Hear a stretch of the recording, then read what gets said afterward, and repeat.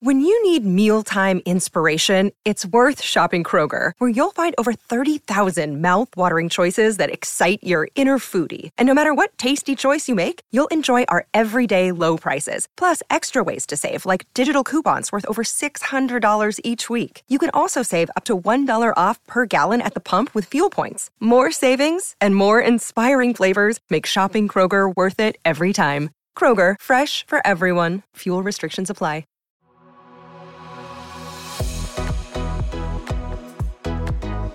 Hi, I'm Kenzie. I'm Jamie. And this is the Codependent Podcast. Welcome back to another week. We're so excited to be back. Yes, we are. We have a highly requested, highly anticipated episode this week. Yeah, we have put this episode off, you guys, for a very, very, very long time. Because probably since episode 1. Literally since episode 1, because we both have just like not felt in the right headspace to do this episode. And also we both were kind of dealing with our own faith crisis, I guess you could say. Like maybe not that dramatic, maybe but not a crisis, almost. But just like faith questions and faith, like just trying to figure out like what we truly were thinking and feeling at that moment. And we both just like didn't feel it.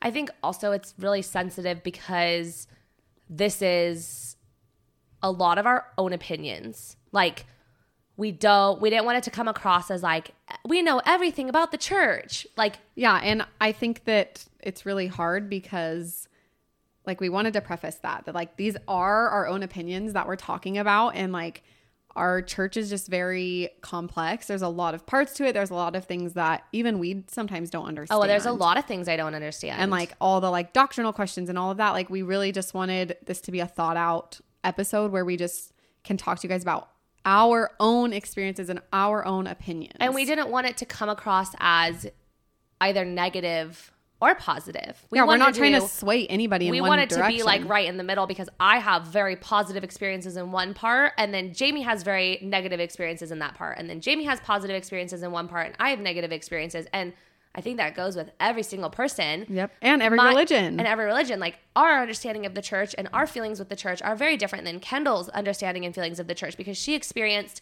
a completely different. Even our experiences between the two of us. Like you were born and raised in this. So like you've never known anything different. Which we've talked about recently. Yeah. And I was really raised without a religion. And so I have a different view or outlook too. And so that makes it kind of cool. Yeah. So I feel like we just want to preface this entire episode. Yes. With the fact that this is our personal experience, our personal understanding of the church. We're not trying to put off any negative comments about the church. We're obviously both still members, very active members of our religion. Yes. And we both love it very dearly.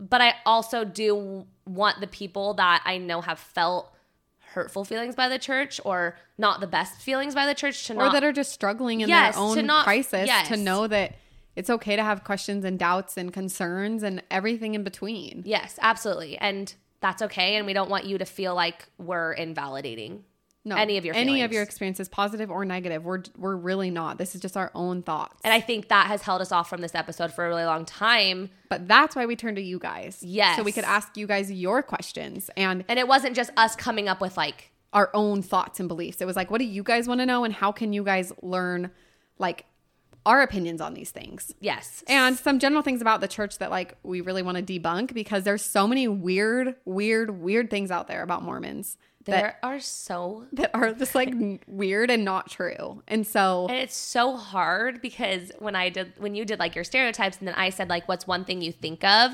It was so many random things that I'm like, that is why people have such a weird understanding of the church, is because they hear these things and they latch onto them. Yes.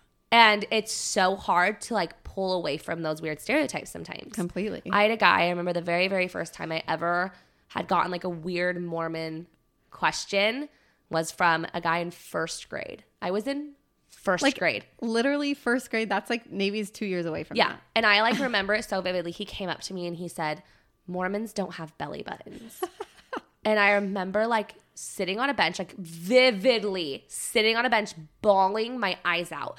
Because that was the first time anyone's ever... Did you show him your belly button? No, because I was scared to show my belly, because my mom just tells me not to show my belly button. And so I was so scared and so traumatized by somebody saying something that was just not true about, especially that they based it off of my religion. Like, I had never experienced that before, so it was just weird.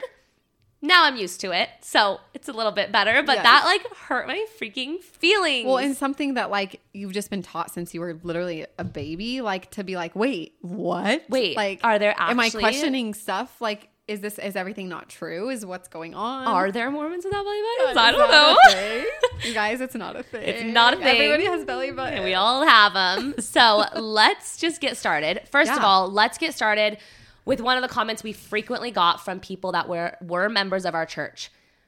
We are the Church of Jesus Christ of Latter-day Saints. That is our full name. That is the name of our church. And we are members of the Church of Jesus Christ of Latter-day Saints. Yes. We are encouraged to use our full church name, which is what we just stated. But most people know us as Mormons. And the reason people know us as Mormons is because the Book of Mormon. And so they call us Mormons. That we have been encouraged to not use the term Mormon. Yes, and so a lot of our followers that are LDS, which is Latter-day Saint, which is short for LDS, they were offended that we use the word Mormon. Yeah. But that's what most people know us as. And so for everybody else that isn't Mormon, which I'd say the base of our followers probably aren't. I agree. That's why we said Mormon. So. And asking people what they want to know about our church, I figured most people that were not members of our church. Completely. So we use the term Mormon. Yeah.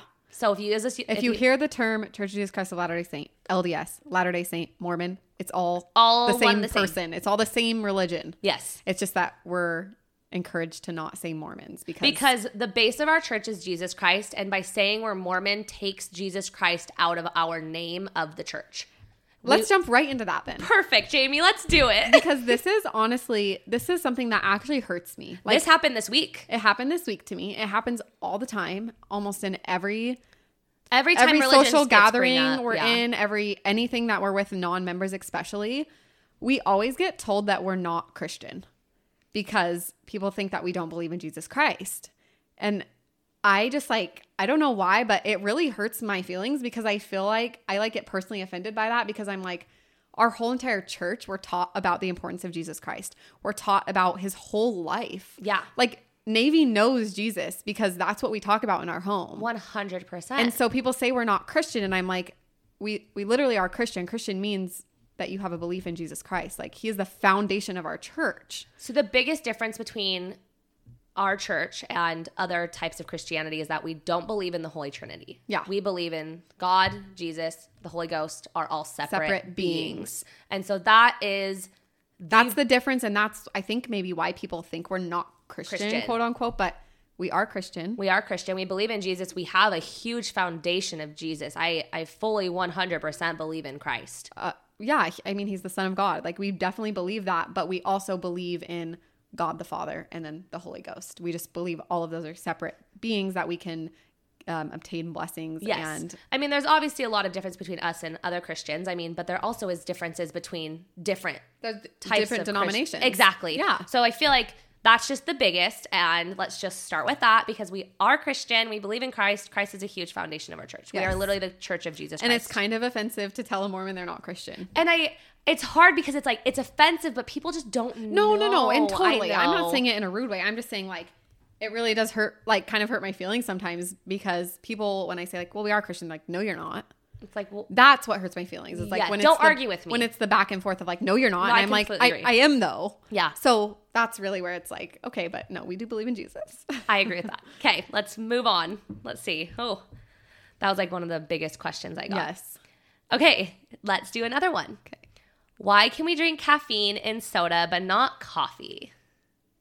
Guys, this one is so... This one's hard for No, it's just complex. It is very complex. It's really hard to explain because somebody compared that also saying, how can you drink coffee or how come you can drink soda and get lip injections, but you can't drink coffee? And I'm that doesn't really mean the same thing. I understand more of the question of soda versus coffee too. Or energy drinks versus coffee.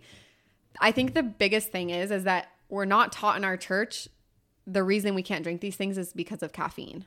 That's not what's taught. That's a really, really big misconception. And even members themselves sometimes go to that. Well, it's because of the caffeine. We just like make an assumption of that, but that's not the reason being. Yes. We were instructed that we could not drink hot drinks, meaning tea, coffee, whatever. It just is what it is. Yes, it just is what it is. That's one of those things that one of our prophets have said, and we believe in modern day revelation. Yeah, we believe that we have a prophet here on earth that can give us revelation from God, and that we trust him and we believe in what he's telling us. And that's one of the revelations that has been a part of our church since the beginning. So I personally don't think if you drink coffee, you're going to hell. I don't think that. I don't think it makes you any lesser of a person. I don't think that's the hill. Well, it's not an eternal principle either. Yes. And I just don't think that's the hill you're going to die on, drinking coffee. No. Just personally. But we are told to not drink coffee. Yes, exactly. It is what it is. Yeah. And it has nothing to do with the caffeine. We can drink soda. We can drink energy drinks. So honestly, the answer to why is that we just follow it because we have faith that we believe that the prophets are telling us something that hopefully will give us blessings. And I don't think people that drink coffee or even alcohol are crappy people. I don't think that they're bad people. Absolutely. I do not judge a single person for it. Frankly, that's something I have struggled with. I think not struggled with in doing it, but I don't understand it. I think it's kind of weird, and I think that I don't get it. And I agree. No, I completely agree, Jamie. Yeah. So it's like, that's just the straight answer right there. We don't have like an exact answer, but that's just what we're told. Yeah, exactly. So, okay. Anyway, moving on. Is the Book of Mormon and Bible equal? We believe both of them to be a word of God. Yeah, both of them are just different. And like we've talked about, we believe in prophets, and we believe that the Book of Mormon was recovered on earth, and we follow it. It also like coincides with the Bible. People might think it teaches weird stuff, but it doesn't. It goes hand in hand. It goes hand in hand. It talks it's just another testament. It talks about other people's perspectives on Jesus and his time on earth and his time after. The Bible is very important to us too. Yeah, we read the Bible. Like this whole last year, our whole church studied the Bible for the whole entire year. Yes. So like, I think definitely important to us. I agree with that. Is it okay if you don't follow all of the rules? That's a really good question, because I feel like, that was a huge thing that everybody wanted to know, was why so many rules? Why is there so many rules? And honestly, our church does have a lot of rules.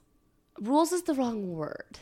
There's a lot of guidelines. Yeah, I would say guidelines, but a lot of them also are rules because we're supposed to follow them. And rules is hard because it's not like if you break the rule, you're getting punished. Kicked out. Yeah. Like that's not really the right thing. That's not what it is. But we also we came to earth to make decisions. Yep. And that's the reason that we're here, is to have agency, is make decisions and to be a good person and be kind to other people. And we get to choose. We get to choose what rules we follow. And I personally feel like a lot of our quote unquote rules or guidelines are to help us and to keep us to be good people and to keep us kind of on the path of happiness. Yeah. And I feel like. Totally. And I feel like I have a strong belief in that, like coming from a house that's what I was going to say. Coming from a home and a family and a life that didn't have any structure, any guidelines, anything. Like you're just kind of out there wondering, like, what do I even do? What do I believe? Does God even care about me? Yeah. Like, does God even know who I am? Like, and it's just like having parents that don't give you any rules or structure. It's almost like I'm trying to get my parents to care about me, so I'm just trying to rebel as much as I can. Whereas when you're given rules and structure as a child, it's because your parents love you. It's Completely. because they want you to do good, because they want you to succeed. Definitely. And it's just like God giving us guidelines and rules and instructions for this life on earth. Yeah. And I think that's like the hardest thing, is just that a lot of these things a lot of these rules or guidelines to me have like helped me figure out what I'm supposed to do with my life. I agree. When I felt lost and confused and like, is there a God? Does God care about me? Like all of those questions, there's answers for them. Well, and I do feel like a lot of the guidelines are very okay. The coffee one, weird, okay. But like dressing modestly, okay. Like, okay, that's like a whole topic. That's a whole topic. But like, yeah, that's a good guideline. Yes. Like, to dress modestly and have not even just dress modestly, but just have a modest appearance and a modest like even mindset. Yeah. Exactly. And so I feel like that's understandable. Sex before marriage, a lot of religions. Almost every religion believes that. That's normal. Yes. And I'm trying to think of like some other rules that no drinking alcohol or doing drugs. It's like, obviously that's good. Yeah. You don't want to get into that. I think a lot of people get hung up on the alcohol thing. And I think that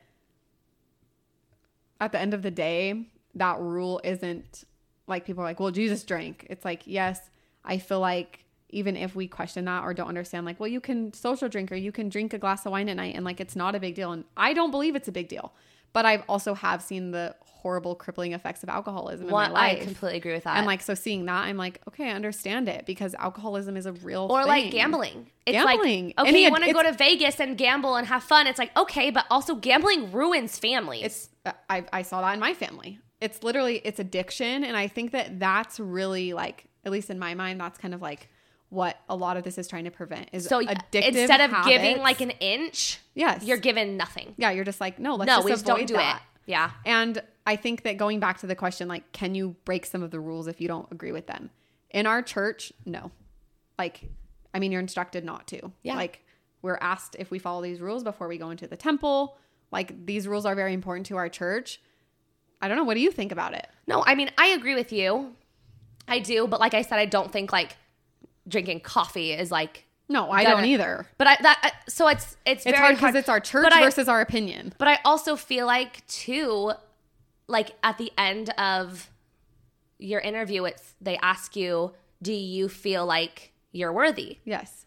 So I also feel like some of it can be chalked up to, do you feel like you are? Completely. Do you feel like you have a good relationship with God? Do you feel like you are in a good space and that you're doing the things that you should be doing? Yes. Versus following every single rule to a T, because I also feel like we're human and we're mortal and we're gonna make mistakes and that's what we're on earth to do. Completely. And so it's hard because I think every single person is different. And I also feel like every single bishop, which that's who you go and speak to if you kind of defy a rule or if you feel like you aren't. A bishop is like over a ward. Exactly. Yeah. So I feel like those are different because Yeah. I've heard people go in and tell their bishop like, I do this and this, and they're like, okay, that's fine. You're still an active worthy member. But I've also heard people go in and say the same thing and then them tell them like, you have to stay out of the temple and like take a minute to repent. Yes. So I also feel like it does vary person to person.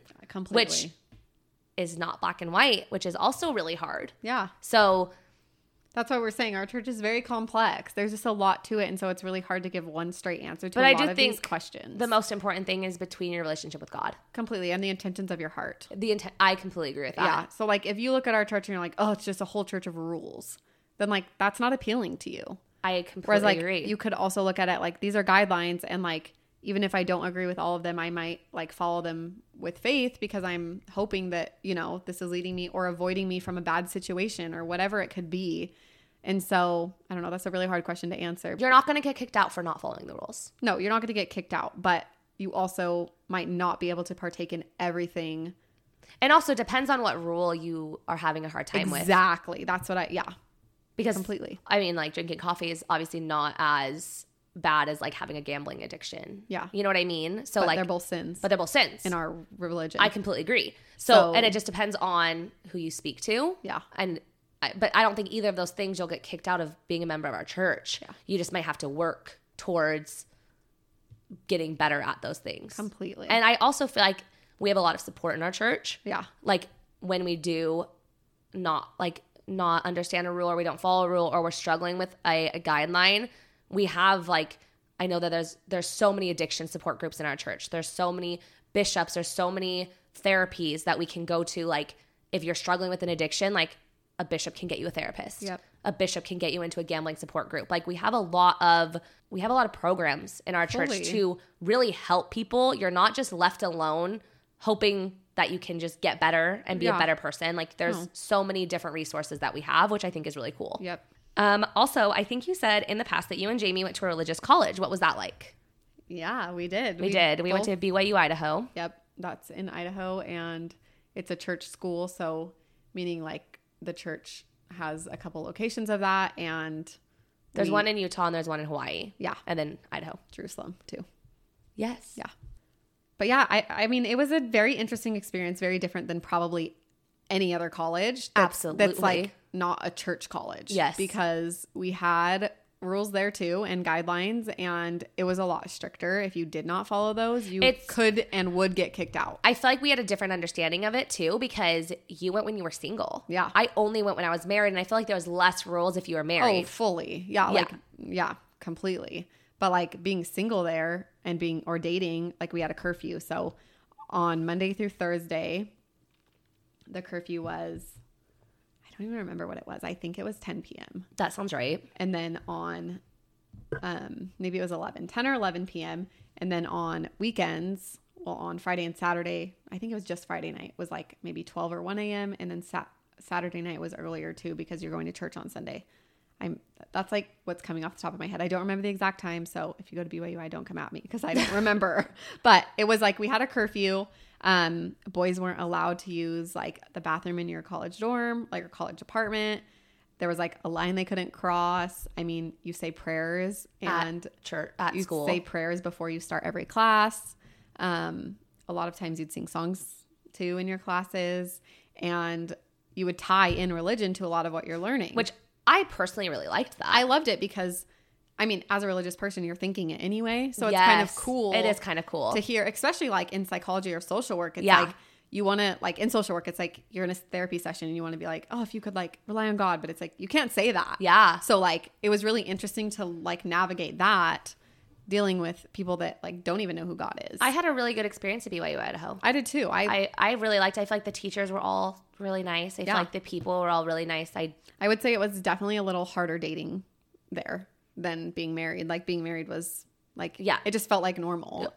Exactly. Besides like praying in class. Yeah, but, like, but that wasn't that big of a deal to me. No. Yeah, but I feel like being single there would be harder. Being single is just different because there is like so many rules, and it's hard. Like Justin and I would, like one time we were like, not in a fight, but we were like, we were doing like a DTR, defining our relationship. And we were literally sitting in the car until 3 a.m. just talking. And I had to put a code in to get into my apartment. And so like I could get in trouble because I'm past curfew. They could like tell that you're past curfew. And so like that's kind of annoying because it's like you're an adult, but you're also like still kind of not. You're still like under all these rules and obligations. But also, and like, but you agree to that before you go to the church school. And also they do like have a way lower tuition rate than any other university because some people don't want to follow the rules because the church subsidizes it. And so you do just, I mean, there's pros and cons. But also it does keep you out of trouble. It totally does. Yeah. I mean, you can, but also the thing is anywhere you are, you can find trouble. Well, that's your the thing. roommate there was tons of party. My roommate got kicked out. Like because she had boys and she had boys in our room and like she was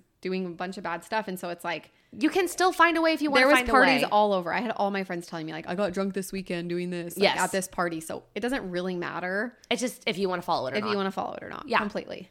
Yes. Do you feel like there's a double standard in the church when it comes to being judgmental? What I think from it is maybe not a double standard of being judgmental, but I mean, we've talked about this before of like members can sometimes see like somebody with tattoos or like a nose piercing and they're like automatically like, oh, they're not Mormon, or if they are, they're not a good Mormon, you know, like that.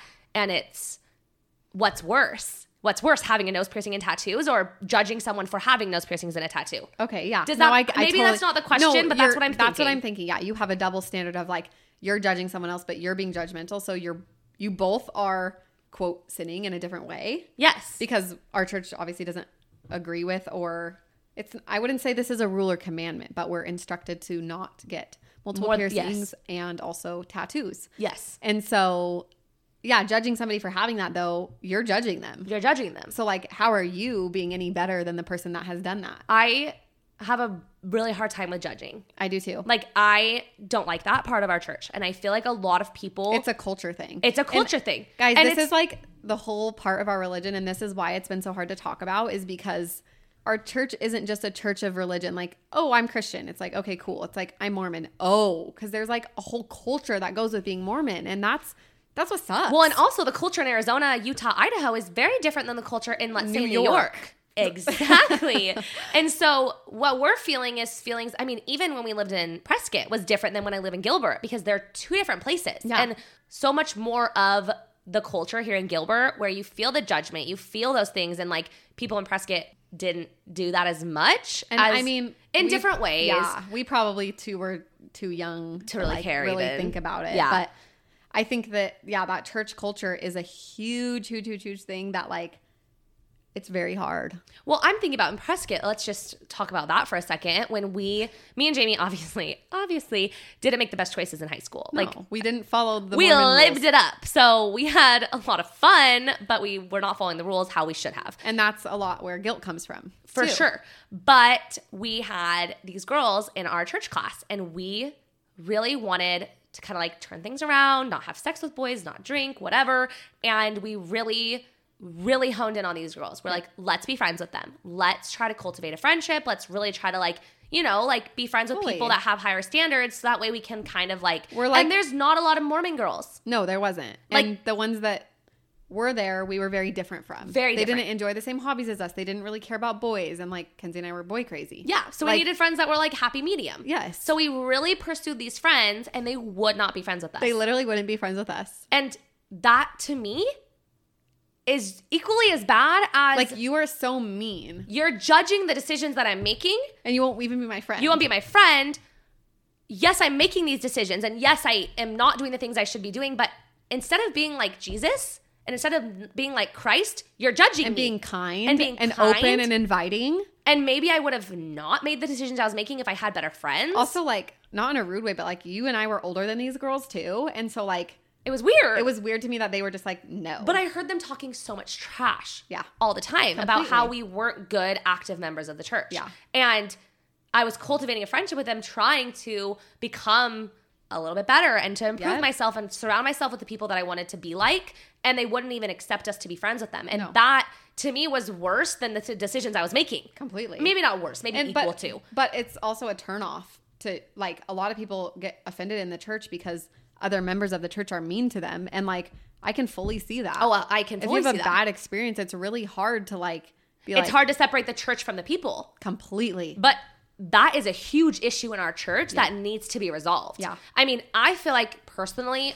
maybe I'm wrong. I mean, there obviously are people in our generation that are like that, but I feel like the older generation of the church, like mom's age, kind of destroyed that for people. Yeah, I feel like they had more of a judgmental mentality because maybe, I don't know why, but I feel like their idea of all of the rules is so different than our ideas. Completely. And I think I would rather be a nice, kind human being and teach my child to be a nice, kind human being than teach them to wear shorts that cover their kneecaps. Like, that's not as important to me. And all I feel like I was taught was to make sure my knees were not showing. Like, Kenzie and I actually joked about doing this TikTok because if you guys are on TikTok or even Reels and you've seen that trend that's like, I didn't have the sex talk, but I did have the blah, blah, blah talk. Kenzie and I wanted to do it and be like, didn't get the sex talk, but did get the have to have shorts with a certain amount of inseam talk. And I had that all the time, but I never had the sex talk. No, never. So but I knew where my knees were supposed to be covered. I knew where my shorts were supposed to go. Exactly. So but I didn't know that I shouldn't have sex. No. I didn't know that my mom never talked to us about drinking. No. Mom never talked to us about drugs. Mom didn't talk to us about any of that. It was just you dress modestly and you go to church. Yeah. It's like so completely. And I think that's just a very generational thing. And I think that Kenzie and I have talked about this so much. It's our generation's responsibility right now. And we hope that people can like change that and that we can just be kind and accepting and loving and inviting and be like Jesus and not take all these rules and think that people are bad people if they're not following them. Yeah. Because that's not the case. I don't think that's the case. I feel like, obviously as Christians, we believe Christ loved everyone. And we believe Christ was kind to everyone. He had an infinite amount of love for every person, no matter, it didn't matter what they did. But I also feel like we need to feel that for ourselves. Completely. Because I feel like some of the culture of the church is based on guilt. So instead of feeling guilt culture is a whole episode we could do. Yeah. So Any I feel religion. like instead of feeling like I made a mistake and then being like, but I'm Jesus shunned. still loves me.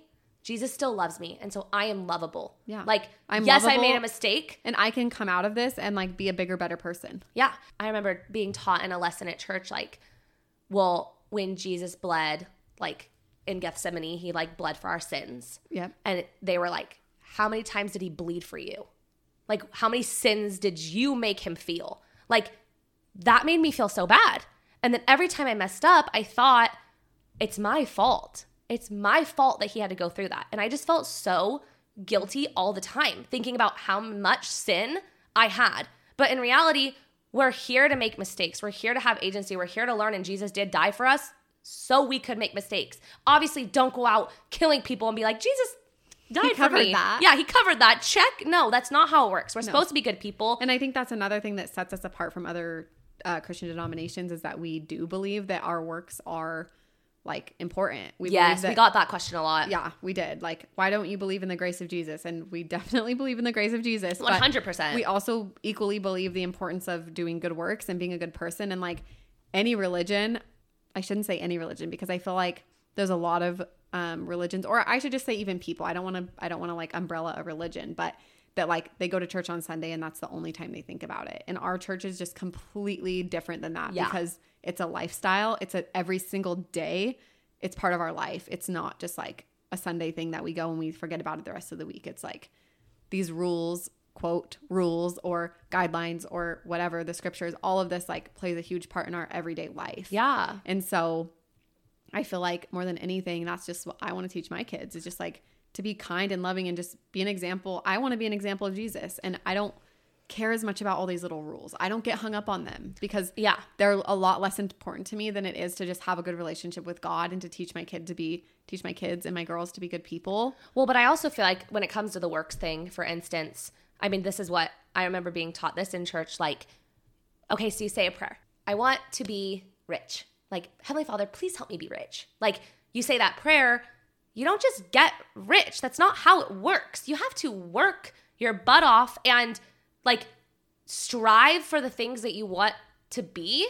You don't just get handed things. No, and even though you and I have like actually talked about that exact thing before because we've had like people or seen people, whatever, that have been like, all of this is because of God. And it's like, I love that people are like giving everything they have to God and like saying it's him, but like also it is because you worked your butt off. Yes. God doesn't like, okay, so you're saying you're blessed to be rich, but like the person on the street asking for money, like they're just screwed. God hates them like because they don't have any money. Like, I don't know. It's very hard because I just feel like you did put in a lot of work to do that. I think you have to work. Like, okay, small example. I can't find my keys. I can't find my keys anywhere. I'm having a mental breakdown. I say a prayer like, please help me find my keys. I'm not just going to sit my butt on a chair. On your car and hope be they like, pop in your lap. All right, God, where are my keys? Like, no, you're not going to do that. You're going to get up. You're going to work. You're going to look for your keys. Hope that you find them. And maybe you hope that a little thought comes to your head like, check here. Check here. Exactly. And like, so it's not just pray and it shall be given to you. No. Like,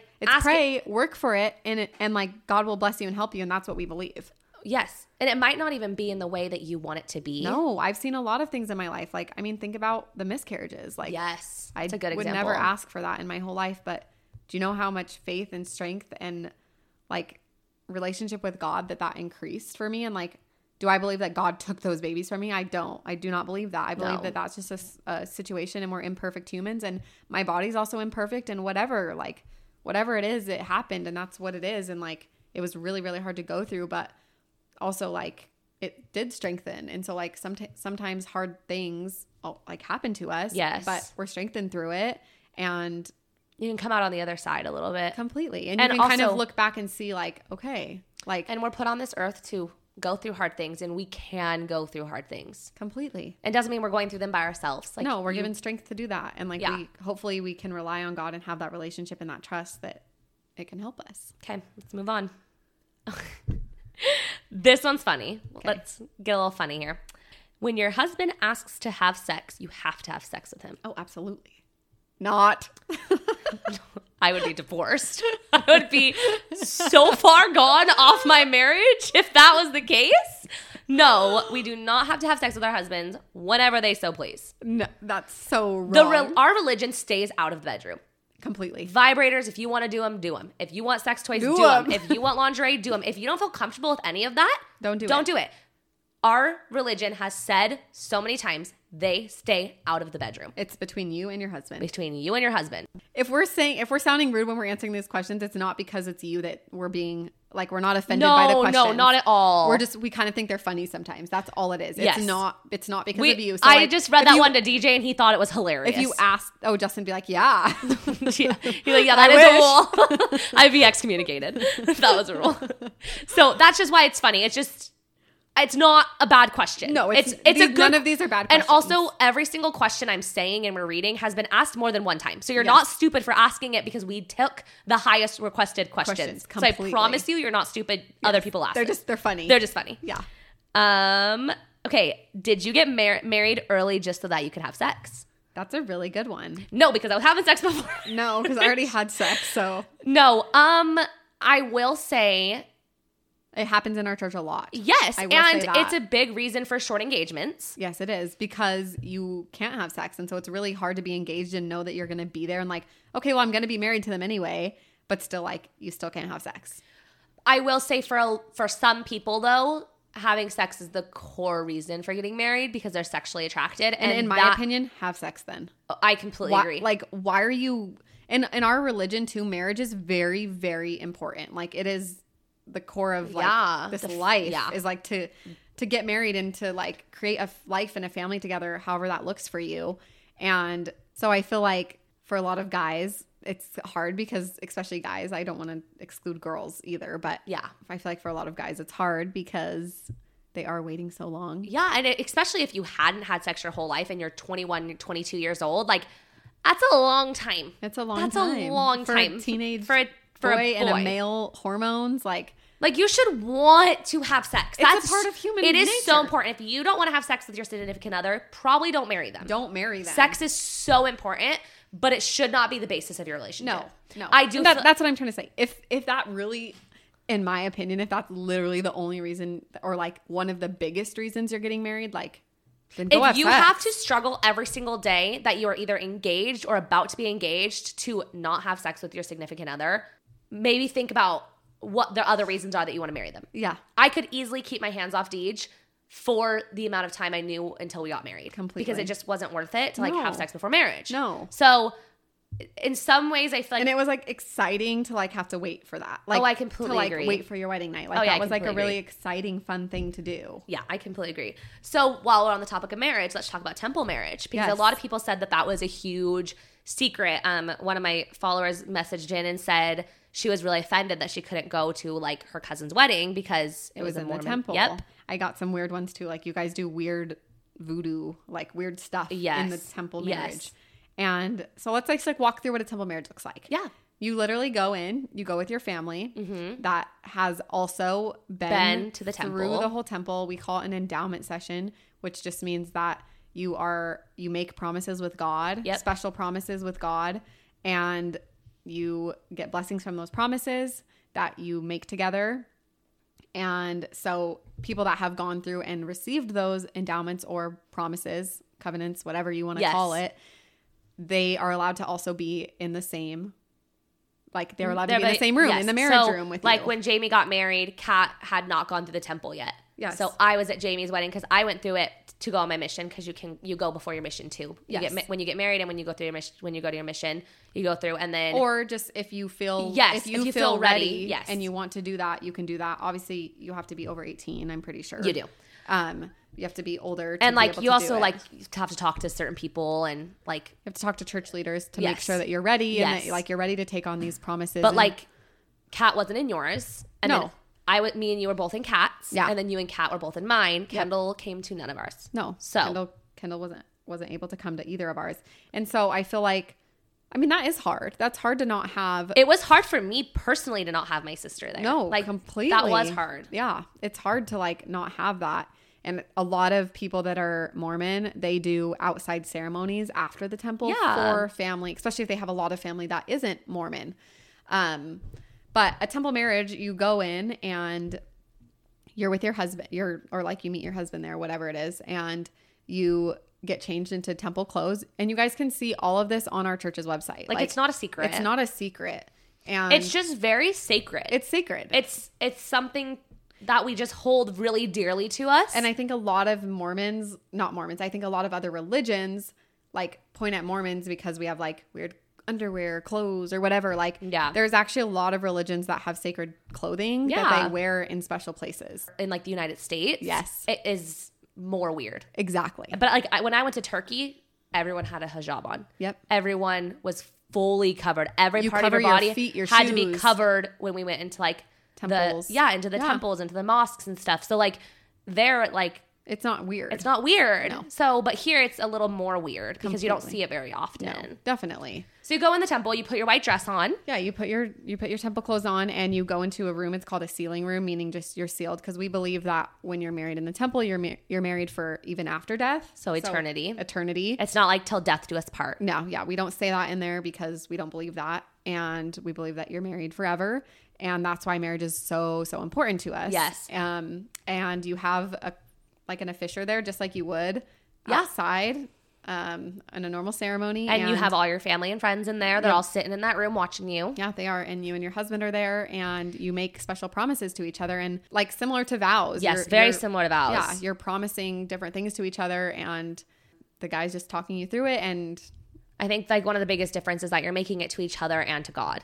That's the biggest difference. So that God is like God the is center. a part of your marriage. Yes, it's like completely. a triangle. Yeah. And if you guys have ever heard that analogy, it's like a triangle. God's at the top of the triangle. You and your husband are at the two bases, and like the closer that you come to God, the closer you come together as a marriage. And so that's why we're in the temple, because we're making these promises with each other, but also with God, that we're going to be loyal to each other and like not have sex outside of each other, like whatever it is. And so it's basically just like an officiant, but in the temple, and we make promises and we're given blessings as a couple, and then you leave, you walk out of the temple, and everyone's there excited. You wear your dress and wear your wedding dress out. Yeah. And then you go, usually a lot of people have receptions or a luncheon or whatever. And then you just party and you're married. So it's not a secret. It's just very sacred.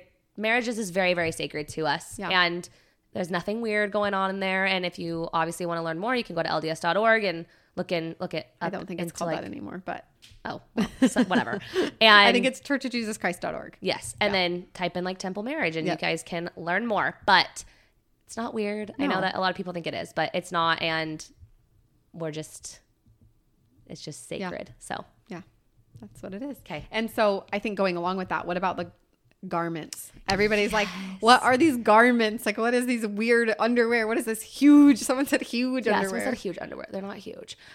We wear them underneath our clothing, and you start wearing them when you go through the temple. So that's like part of one of the covenants that you make with God. Yes. And that's a big part of modesty. That modesty pulls to us. into this. So we just wear it underneath our clothes. It's just like, you can look at the website too. They have them on the website. Yes. Like you could see what they look like. They're just white, and they go like mid thigh, maybe a little lower. Yeah. And then like almost it depends too. Like, it depends how tall you are, what kind you get, whatever. And then almost like a cap sleeve. Yeah. So we're just told to like, and so some people ask like, why we wear long dresses? It's like, well, we just have to cover those. We cover those. So if you that's part of our modesty. Also, another thing is like, those are also very sacred, and like, it's like something between you and God. And so if you see Mormons that, oh my gosh, don't look like they're wearing those, they probably aren't, or you can't see them. Yeah. But also like, that's very special between them and God. Like, yes. And so I think it's really hard, because I feel like it's easy. Oh, it's especially so as easy. Members. It's members so of the church easy. to be like, I mean, I even get caught doing it, and I try so hard to not be judgmental. Same. It's like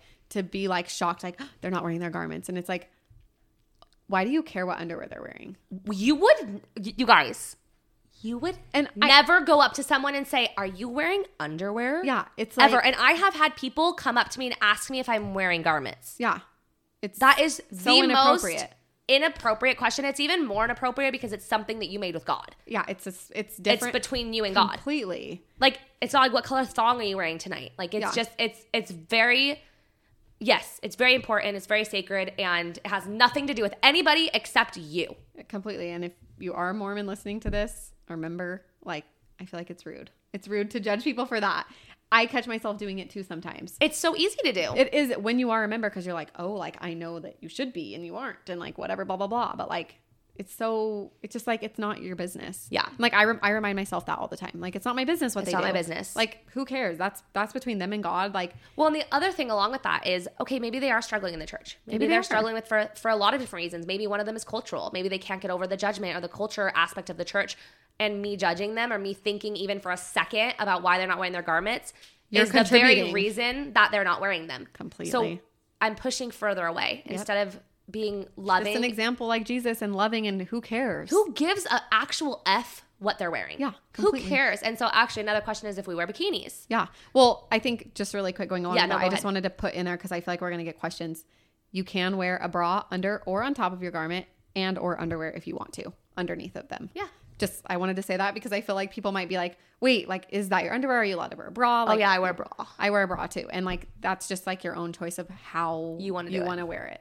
Yes. So Good add on. anyway, Jamie. bikinis. Also, me and Jamie both wear our garments. And Yes. I've got a lot of people that have asked me that. Yes. We do. Okay. Yeah. That's just a lot of people have asked. Yeah. So, I mean, it's none of your business, but just thought I would point it out there.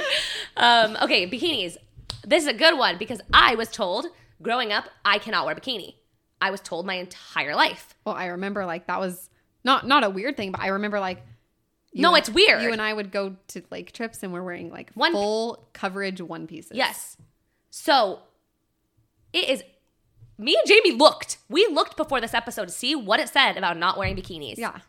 There's Not in there. nothing. It's not in there. It does say not to show your midriff. Yeah. I will say that, which could mean don't wear a bikini, but that's also easily interpreted because it doesn't say specifically For swimsuits. swimming. It just says don't show your midriff. Yeah. So can we wear bikinis or can we not wear bikinis? I don't know. My opinion of it is yes. you I can. agree. I don't think that is, I think that's your personal choice. I also think, and this is just me personally, so maybe take it with a grain of salt, but I personally feel like not wearing bikinis wrecked my body image yeah. because I felt like I couldn't show my body and I felt very ashamed of my body. Completely. Because I never saw my I body. think you're even taking that into nowadays of your life. I take it into every single summer. literally, we tried on bikinis today. Yeah. And I was like, oh, showing too much skin. It's like I'm 26 years old Like, no, you're not. And you're married. and I'm married. And you have 2 kids. I have 2 kids. But I feel like I can't wear bikinis because I feel like I'm showing too much of my skin because that was the way I was raised. Yeah. That's another one of those things that it was rule. Yes, but my best friend wore bikinis all the time. And I remember thinking in my head, how can she wear a bikini? Mm-hmm. We're not allowed to wear bikinis. Like, I remember being so adamant about wearing bikinis and so stressed out that she was wearing a bikini and not being modest. But it's just not the case. Another thing is, too, modesty comes into play differently when you're married or have gone through the temple Yes. versus before, at least to me. I agree. I should say to me it does because you don't have garments before you go through the Yes. temple. So like, But also, we are told we don't have to wear garments for sweat, so exercise, yep. sex, obviously sex. Yeah, people are probably like, do you wear this for sex? No. No. We're naked. Sweat, sex, Swimming. swimming, Yep. which is pool, which means Yes. if you want to wear bikini, wear bikini. Yes. What's the other one? Shower. So shower. You can be naked in the shower.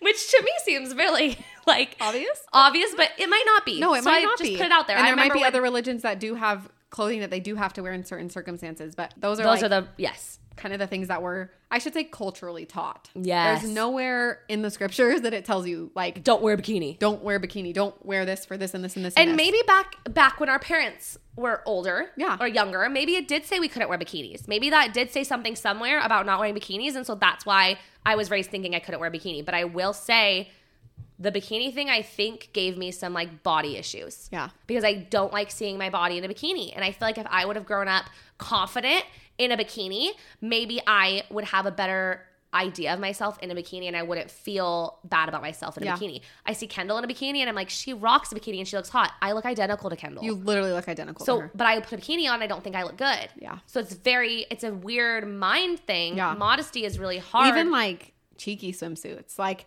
I've noticed that too. It's like you have a great butt and you still are like, I don't like it's cheeky. And I'm like, I love cheeky swimsuits. You like, do. I think they're so cute. and I feel like you look cute in them, but I just personally don't Yeah. like them Yeah. on me. But like you look great in them. I think modesty is a really hard subject because I think that modesty is not just about the clothes that you're wearing. I think it's very much a mindset as well. I totally agree. And I think sometimes in our church, modesty is taught differently to boys and girls. It is. And I don't like that. I was about to say that. I have felt that before. And like Justin and I have had a lot of conversations having 2 daughters. Like, Yeah. because it's like, I think it's probably a cultural thing and also an older generational thing or belief to be like, you're covering up so you guys don't look at you.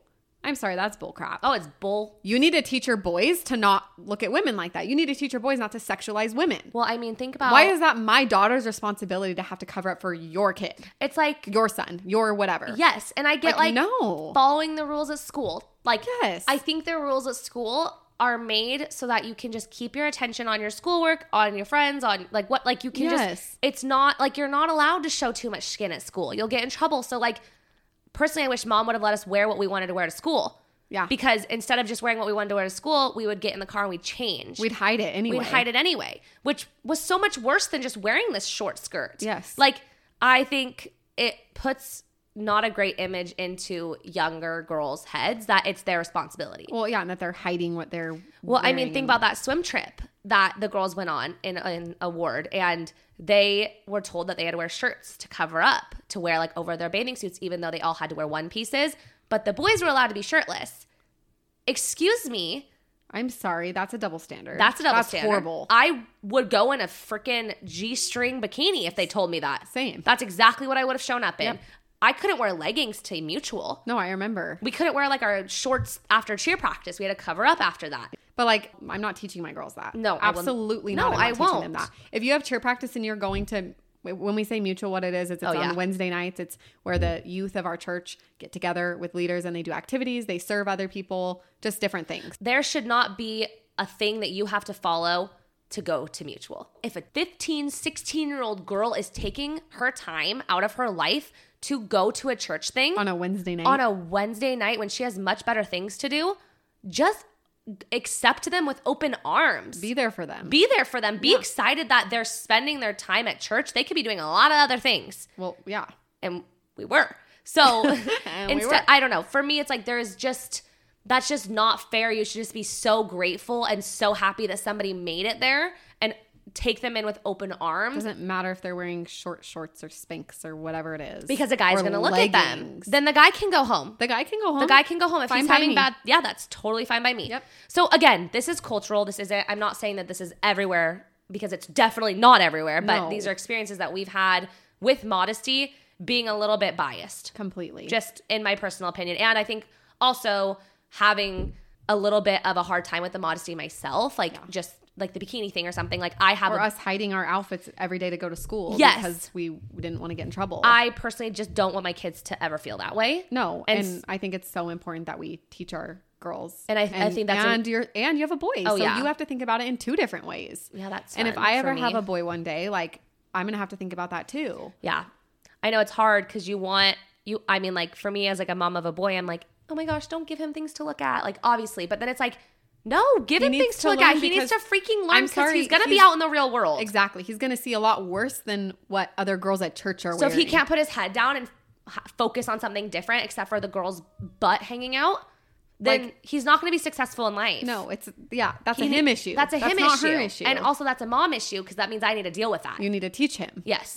So that's our whole stint on modesty. Yes, that is. Okay, another big question we got was birth control.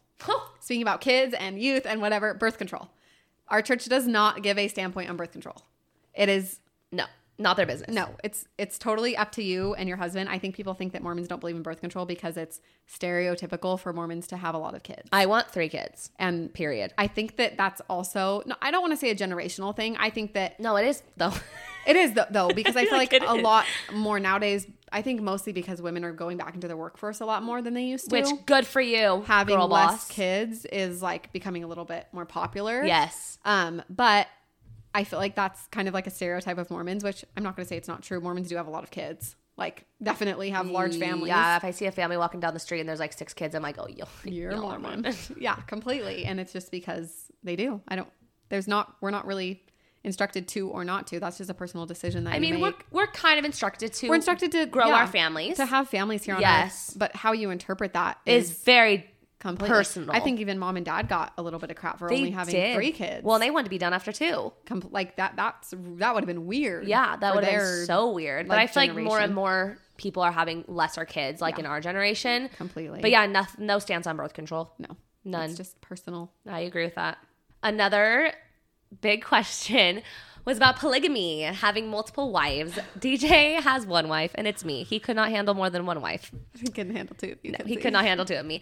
So, Jamie, you had a really good thing to say about polygamy the other day. So, you should say that. Yeah. So, I feel like polygamy, it did used to be a thing in our church. Yeah. No shame. A lot of things used to be things in our church, like a very long time ago when the church was restored back on earth again. Like, there's a lot of things that are different now than they were back then. And this is like, I don't want to say this is like straight up. If you're a historian or a scriptorian, is that's whatever it's called, don't come at me because like I don't know. This isn't doctrine, but this is just what Jamie. This is like what I've heard or what I thought and like what makes sense to me of why there would be polygamy was a big reason because there was a lot more females than there was males like on earth at that time. Also, our church members did go through a lot of hardship and they had to make a giant trek. Yeah, they had Utah. to make a huge giant trek because they were getting persecuted and beaten and killed. And also, when they were doing that, a lot of men or husbands were going off to war and they were dying. And so these women are left with children to take care of all by themselves. And because there was a lack of males on earth at that time, or I shouldn't even say on earth because I don't know if that's right, but because there was a lack of men in the church. Yes. A lot of men would marry like another woman and have multiple wives. And a big reason was so that they could help take care of those women that didn't have husbands or that their husbands died, either crossing the plains or dying in war, whatever the reason may be. These women were left with nobody. And so that's something I've heard before. Yeah. And I've also, actually heard that too. We believe that like things have changed and like new revelation or instruction has been given over time. And so we don't do that obviously anymore. We do not believe in that so anymore. I feel like people do confuse us with sister wives, which is not us. Not us. No. If you've seen that show, it's like this guy has a bunch of wives and people are like, but he's LDS. There is a off branch of LDS called FLDS, meaning I think it's fundamental. That's what LDS. It is. Fundamental Latter-day Saint. And like they are an off branch. They do not follow our prophet. They do not follow anything that we teach. So it's like very, very different. It's like a whole different religion pretty much. It is a like, fully different religion. It's so different. But I think people hear the LDS or Latter-day Saint and they automatically assume it's us. They assume it's us. Well, and because we have, polygamy was... It was a thing in our church. Yeah, it was legal. And like, even if I don't know the full reason, I know there is a reason for it, but I also know that's not a thing anymore. Yeah, I don't have to worry about that personally because it has nothing to do with me right now. Nope. And yeah, so that's the answer. That's we the answer. are not polygamous. DJ can only handle one wife. Yes. Does anyone from your ward have anything negative to say about your career? Oh, that's an interesting one. Wards. Do you want to talk about? Yeah. Okay. Is that what you're gonna say? Yeah. So your ward is the church that you go to and the certain time that you go to church. It's based off your live. location. The reason being is because there's a lot of members of the church. Yeah. So especially where we are. They can't just all go to one church. Yes. And it wouldn't be completely fair if everyone got to choose exactly what church they went to, because then everyone will go at once and then it wouldn't work. No, it wouldn't work because we're given special callings or assignments in our church. Like Kenzie's calling is to, you can tell. Yeah, I'm the primary chorister, so I do the singing time with like the kids. So yeah. I do like ages like 3 to 12, yep. and we just sing songs. And I'm a young women's advisor, so I help teach the young women of the church. So I'm in ages 12 to 18. 17. Yeah, 12 to 17. So me and Jamie are members of the same church, yep. but we go to different wards. That means we have a different building. Yep, and a different bishop. You guys have probably heard us say bishop before. If you're not familiar with that term, what that is it's like the leader. It's like a pastor. Yes. That's so exactly yes, he is like kind of just the leader of that ward. So we're taught the same exact things. Yep, we are learning. Our church has the exact same schedule. So if you meet somebody, like if we're on certain weeks of the church, if I talk to Kenzie, like she's reading the same scriptures I'm reading that week, and we're being taught the same lesson in our Sunday school that week. Yes, across the whole church. Yes. So if you go somewhere else in the world on that Sunday, I will say that's something that I have really loved and I didn't really appreciate until after I left Prescott, because I was always in the same ward in Prescott and it was just what it was. Yeah. And I remember I had a boyfriend at the time that wasn't from our church, and he was like, "Oh man, like I got to find a different church like when I moved to college." And I was like, well, it was just so foreign to me because I knew. No, he was like, I want to switch because I don't like this pastor. Yeah, but he's like, I want to switch, but it's not worth it because when I move to college, I'm going to join a different church anyway. Yeah. And that was like so weird to me because I was like, oh, wherever I go, I'll be a part of the same church. I'll be a part of the exact same church and I'll be learning the exact same thing. So it's universal, which I loved. And so that's something that's really cool to me. And it's really fun because like even when we go to different countries, we can go to churches. Yeah. Which and is that's so fun. It's like my favorite thing about traveling. Yeah. I will say, so the wards, so like my ward is literally my neighborhood. It's like 6 streets in my neighborhood, and we all go to the same ward, Church is 2 hours long at the same time. Guys, it used to be 3. It used to be 3. Now it's 2. So we're good. So we go to 2 hours of church. We start in like a meeting with everybody. Just like a normal service. Yes, service. People talk and then you go to like your Sunday school. Maybe that's something that's different about our church too. People like the members of the church also are speaking. It's not like the bishop is giving a sermon every Sunday. Yeah, I spoke in church like 2 weeks you're ago. You're given special talks or assignments and you get to talk, which is so fun that we get to do that because we get to hear from a lot of different people, experiences, stories. I was going to say experiences and stories. And like, their relationship with God we get to hear about. It's really cool. I think that's really cool. And I absolutely love that part. Yeah. So do you feel like anyone from your ward has said anything negative about your career, like as an influencer? Kind of, actually. In my ward. Oh, interesting. Like there was a... Spill the tea, Jamie. I know. I actually just thought about this because I was like, no. But then I'm like, actually, yeah. We were in like a young women's lesson teaching the youth. And like one of the ladies was just like, social media doesn't matter at all. It's stupid. Don't be on Instagram. Don't do this. And I was just Wait, like... you never told me about this. And I was just like quiet. Oh, the drama. Because I didn't know what to say. But I'm like... When was this? This was like probably a month ago. So it's like you were like in your career. Yeah, and I'm like, I just was like really awkward because a lot of those girls follow me on Instagram. So I'm like, I hope I'm not sending that message. And so later on I had said, I'm like, that's not true, but it's how you spend your time or what you do on social media that matters. Yeah. It's not that social media is the devil. So like, I don't think it's like. It wasn't directed at you, no, but it was. Not at all. But like, I took a little offense to it because I'm Which like. I would have too, 100%. That's rude. But I get where she's coming from is like, that's not all that matters. And I feel like as a young girl in your mind, a lot of times like that is what matters. Yeah. That's all that matters is like your followers and how much you're on social media and who you're meeting on social media and what you're doing on social media. Like I feel like that can consume a lot of your life or your time or your thoughts. And so yes, I get the message. But totally. Yeah. That was it. That was it. Well, I thought it was going to be more than that. No. Dang it. What about you? No, I feel like, well, especially my ward right now. I don't know about my old ward.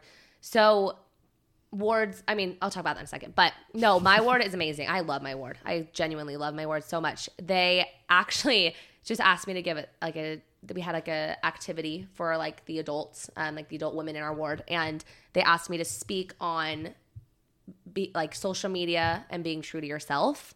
And they were like, I love that topic. Me too. And they were like, we asked you to do that because like you're big on social media and like we feel like that's like a really good topic for you. And I'm pretty new in the ward and I thought that was really cool that they took my career and they like made a use out of it. Completely. You know what I mean? I don't feel like you get that very often, especially with a career in social media. I feel like our church is going a lot more towards social media, like because you can connect with so many people. And that's what I said. Yes, that's exactly what I said when I was speaking, was like, we even use it as missionaries, which we should talk about that.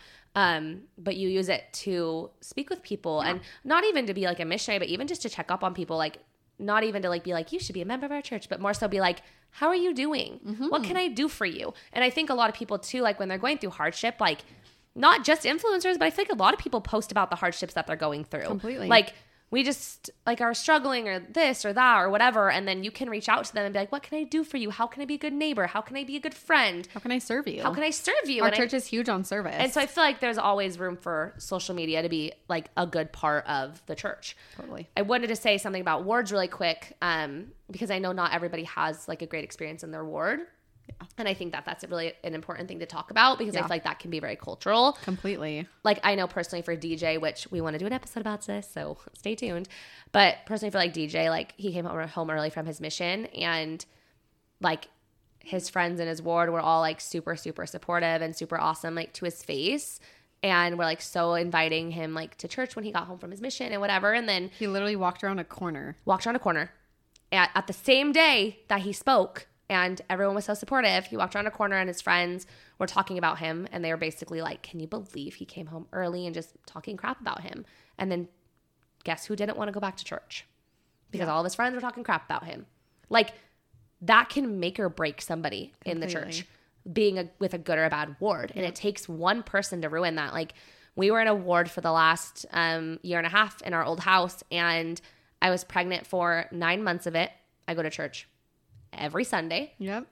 Not a single person brought me a meal when I had Pierce. And maybe that's weird to you guys, but that's a huge thing in our church. Like when I had Rossi, I had a meal every single night for a whole week because members of the church, they love to serve. That's like a huge part of our church. That's like probably my favorite part of our church is how it's never been my favorite part of the church until this ward. Until finally. This ward has changed everything your perspective for me. Of it. Because that's what it's supposed to and intended to be. And I had such a bad taste in my mouth for it. Like, I mean, even in Rexburg when we're broke college students, there's a list that goes out every time someone has a baby and you can sign up to bring them a meal. And that's a huge part. It's so cool because as a new mom, it's like, how can we help in any single way? Bring them dinner. Yeah. Like, it's huge. And I know if I had a baby in this ward right now, I'd have a meal for literally a month. You'd have it for a full month. Like literally a full month. Like my ward is so amazing and I'm so grateful that I was put. And at first when I was part of this ward, I was like, oh my gosh, our ward is tiny. I don't know anybody. Like, this is weird. I didn't really want to go. It was at a weird time. And then now that I've been going, I'm like, oh, this is like, it's good. Like, it's really good. And so I feel like I've had an experience with both. And let me tell you the difference it makes me want to go to church. Yeah. I didn't think anybody would notice if I wasn't at church in our old ward because nobody cared. They literally wouldn't. Nobody cared. Nobody came and said hi to us. Nobody knew our names. Like, every single Sunday, like, people are begging Payson to like come and sit by them and like bring her toys and bring her snack. Like, it's just, it's a whole different environment. And I feel like if you feel like you're accepted into your ward, maybe try to find somebody that isn't accepted in their ward and try to like reach out to them and be a friend and be kind. And I feel like that goes with anything, not just like being in a ward or being at church. But I just like that was like really important to me. Like, in my ward, to feel loved and accepted where you're going. And I feel that as like an influencer, like I don't feel any negativity. Good. Do you feel like, this is me, I'm coming up with this question. Yeah. Hello. Do you feel like you have a higher standard as like a Mormon influencer to act and be a certain way? Somebody in here did say that Mormons, especially Mormon influencers, come off as inauthentically happy. That's interesting. I feel like myself personally, no. I don't know. Maybe. But we have gotten a couple comments like, you guys haven't been dressing modest lately because we've been in workout clothes more. Yeah, that's true. But I feel like I don't know. You feel like you can't use reels that have bad words in them because you're going to be judged for that. That's true. But I guess I'm thinking about the happiness part. Oh, okay. Sorry. Let's do two different questions. Yeah. Start with the beginning. Do you feel like you're put at a different level of being Mormon as an influencer? Completely. That answer is yes. Yes. All of those examples you just gave. Like a reel that says the B word and I'm like, I shouldn't use that because I'm Mormon and like Mormons don't cuss and all my Mormon followers and all my Mormon family is going to judge me. Yes. And like they fully do. I know for a fact people have probably commented on the fact that I've used cuss words in my reels. I bet you $1 million they have. Well, people have commented on me using a cuss word in our podcast. Yeah, exactly. Literally. Which is a joke. Like 26 years old. I'm a say whatever the hell I want. Literally. Sorry, but it's true. I know. And I even feel like that a little bit with my Instagram. I mean, you guys know the difference between how open we've been here versus our Instagram. Like, I've been able to talk about sex. I've been able to talk about those things that I would never talk about on my Instagram. No. Ever. But I feel so much more comfortable here. And I feel like this is such a better platform where I feel more open and I feel like I can be more honest and more myself. And it feels so good. Yep. And I don't feel like that on Instagram. No. I mean, I love Instagram. I feel like I For sure. am so myself on Instagram, but I feel like I can't talk about as much. No. I feel like there's a lot that's like prohibited. Yes. And I feel like that comes a lot from feeling like members of my church are following me. And we've told people, like our friends that aren't Mormon, we had like a really long conversation with her one night and we're like, yeah, we like are having trouble finding trends to do because like all of them say the F word or all of them say the B word a bunch of times. Literally, like, why does every trend have the F word in it? And so we're both like, okay, we can't use that. And she laughed at us and she's like, what? Like, what? Like that was just weird to her because that's like not a normal thing. Everybody's doing the trend. That's why it's a trend. Yeah. But like, so we are held to a different standard because you know that in our religion, we don't swear very much. Like that's not really, I don't really know if that's a rule. You're supposed to be like even modest in your language. Yes. I was going to say. And so I guess kind of it's like a guideline to follow, but also you're not going to go to hell because you say a bad word. Also, it's not like we're getting on here and saying the F word every other word. No. There's a very big difference between the words that we're saying versus the F word every other sentence. And to me, too, it's like, I don't know. I just don't find cussing a big deal.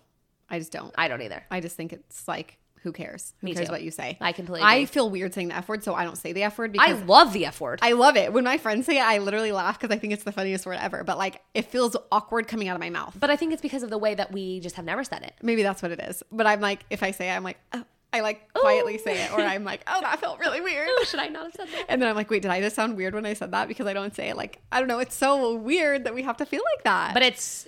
I think it's the way that you're raised. It and is. the things that you're told over and over and over again. So I do feel like in some ways, or like me and DJ did this reel recently, and I thought it was hilarious. And he like took his shirt off in it, and it was funny. And I was like, oh my gosh, that was like too sexual. But it's like, we're married. I can be sexual. And it's funny. It's though. funny. It's We have like 2 kids. We can have sex. Guess what? You can't. So I feel like in some ways, yes, and I do feel like I don't even get judged nearly as much as other people. Let's talk about Amber Fillerup for a second. Oh my gosh. The things that people have said about her and her relationship with God and her relationship with the church is horrible. It is Literally horrible. nobody's business. No. The church, the God, it is your business. It is not anybody else's business to ask if you are still going to church. No. It is so inappropriate. It's so inappropriate to ask somebody that. Like, so, and also you don't know what somebody else is going through. You don't know what somebody else is struggling with. You don't know Their faith and where their relationship is with God. And that's like none of your business either. Yeah. It's none of your business where someone else's relationship is with God. Do you feel like sometimes Mormons act inauthentically happy? I don't. I mean, think about the thing that Bethany said the other night. She was like, Mormons always seem like they have it put together. They always have their makeup done and their hair done. They always look perfect. Yeah. And a lot of people did say like, I think it's because there's a lot of Mormon influencers, bloggers, TikTokers, whatever the heck they are. There's a lot of them. there's a lot of them. And living in Arizona, Yes. there's even Slash more Utah. that we know. / Utah. And I think a big reason is because Mormons are moms, young moms, and they stay at home. And so for them, it's a really fun outlet. That's what I think the reason is. I also think from a very young age, we're taught to journal. Completely. And this is our way This of is our journaling. online journal. I remember I have like 50 journals from when I was younger. I because literally have so many, and I didn't join until I was 16, and I have like 8 journals. Literally. And because that is what we're taught to do, is to blog. And I remember blogging at a young age because I loved writing. Yeah, just I writing loved journaling down. things about my life. And I think This is my new blog. This is Podcast. podcast. Welcome to my blog. No, and I feel like that is a huge reason why Mormon moms can fall into the influencing category. Yeah. And it doesn't mean they're inauthentically happy. No, but I do think something that plays huge into our churches is happiness. Like, I do think a lot of members are very happy because they really do have a different hope. And I hope I never come across as inauthentically happy, because I do try to share the hard times. Like, I mean, if you guys have listened to the podcast, you know that. Like, Kinsey and I are very, very open with things. And even on Instagram, like, my stories or whatever, it's like, I'm having a hard day as a mom or whatever it is. And I think like being put together, I like laughed when Bethany said that, because that's just my personality. Me too. That's not a Mormon quote thing. That's, a lot of my friends that are Mormon don't get put together. No, actually they don't at all. Like, they're fine to just be in sweats and their hair in a bun and whatever. And that's totally fine. You do you. Totally fine. I just am not productive. I don't have a good day. I'm not happy if I I'm don't. the same way. I just like am a better person, a better mom. It's time for me. I feel good about myself if I'm just put together every day. I agree. So I don't know. That's my answer. What about you? I don't think it's inauthentically happy, but I do think we are taught from a young age about perfection. Maybe not perfection, but I feel like we're taught to have it together. Yeah. Almost. And I think our families are kind of taught to have it together in a way, and it doesn't mean it's inauthentic. I do feel like in some of a way we are taught of kind of the perfect image almost. And not that we need to portray a perfect image, but I do feel like we're taught to be like Jesus Christ, who was perfect, and so we're striving to be perfect. And I think that was like perfectly said. I think that's how we take it. Are we striving to like look perfect? That's not what we're instructed to do. Are we striving to have a perfect family? Like, not necessarily, but we're just instructed to be like Christ, and he was perfect. And so I think that sometimes we maybe take that a little bit too far. I think that was like the perfect and like come explanation. off like we're trying way too hard when really it's not true. Yeah. And I also think we don't face some of the problems that other families do face because of the rules that we have. Completely. We don't have to deal with alcoholism. We don't have to deal with gambling. I mean, obviously it happens in the church. Yes, Completely. it happens in the church. I'm not saying it doesn't, but those things aren't something that we have to worry about. I mean, I know a lot of my friends that like have fights with their husbands because of drinking and like that kind of stuff. And it's like, well, we don't have that problem because we just have it cut out of our lives completely. Exactly. So like stuff like that, that's just like a very small snippet. But I also feel like family is so, and a lot of people be like, why does it look like you have the perfect family? Because family is the core foundation of our church. Yeah. Like family is the most important thing in our church. Family That's another is reason why people have a lot of kids. Family is the plan of happiness for us. Yeah. Like it is. So for you have your family and you're with them forever and ever and ever. Exactly. And so we want to create those quote perfect relationships or whatever it is. Like, so maybe that's the reasoning it comes and you're sealed as a family. Yeah. Like you're like, so when me and DJ got sealed, our children were sealed to us. So it's not just us sealed, for eternity. That's what it means when you're married in the temple. It's called a seal, sealing, or you're sealed. And so you're together for eternity, and your children that are born into that just automatically are sealed to you as your family. Yeah. And so when Jamie was adopted, Jamie actually got sealed to our family. Yeah. I had to get special permission, but I was able to. And it was really super special. We got to go in.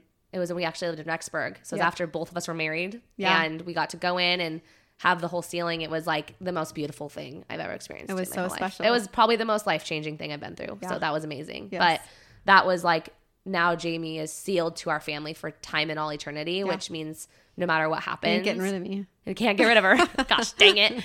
But it's cool. I mean, that's a really cool thing because I felt like that connected us so much more too, which was really cool. I totally agree. You grew up in it, but why do you stay in it? Culture/family pressure.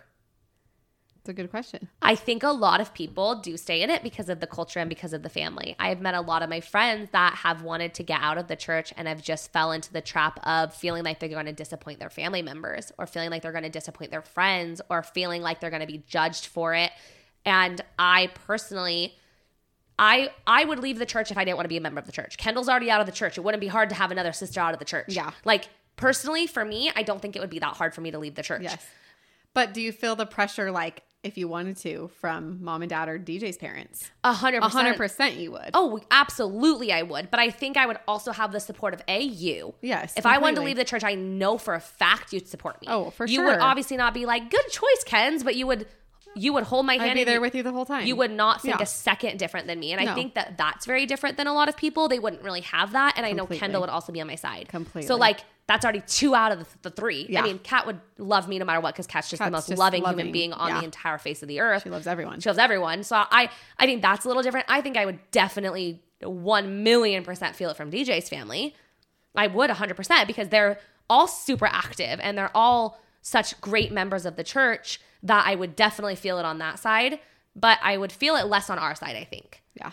I think mom might disown me, but I think I could do it because my sisters would be very supportive. Fully. Completely. I feel like I think that's a really big and hard part of our religion or our culture because it is like a big deal to leave the church. It's not like I don't know. It's very big. Yeah, it's hard to like leave and explore without like leaving and it being a huge deal. Yeah, because I mean that comes into play of like our church is also our part of our everyday life.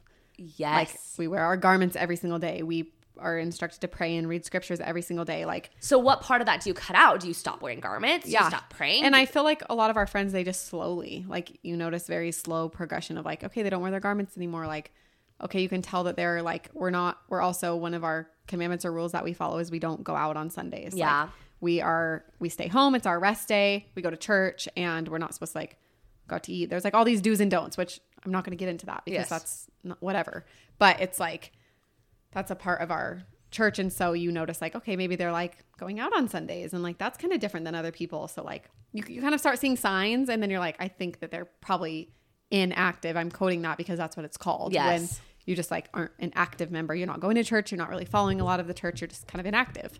I think leaving the church would be really hard for anybody. Oh, for anybody. And I don't think it has anything to do with the social pressure. I mean, there is the social pressure. Of course, there's a social pressure, but I also think that there is an internal battle that you have with yourself with the guilt-based. Somebody like you who's been raised in this your entire life. Yeah. Like you have never had the choice to be a Mormon. I mean, you have the choice. Yeah. But no. I never got you have the choice, but you didn't. Yeah. I never got to learn it at an age where I understood it.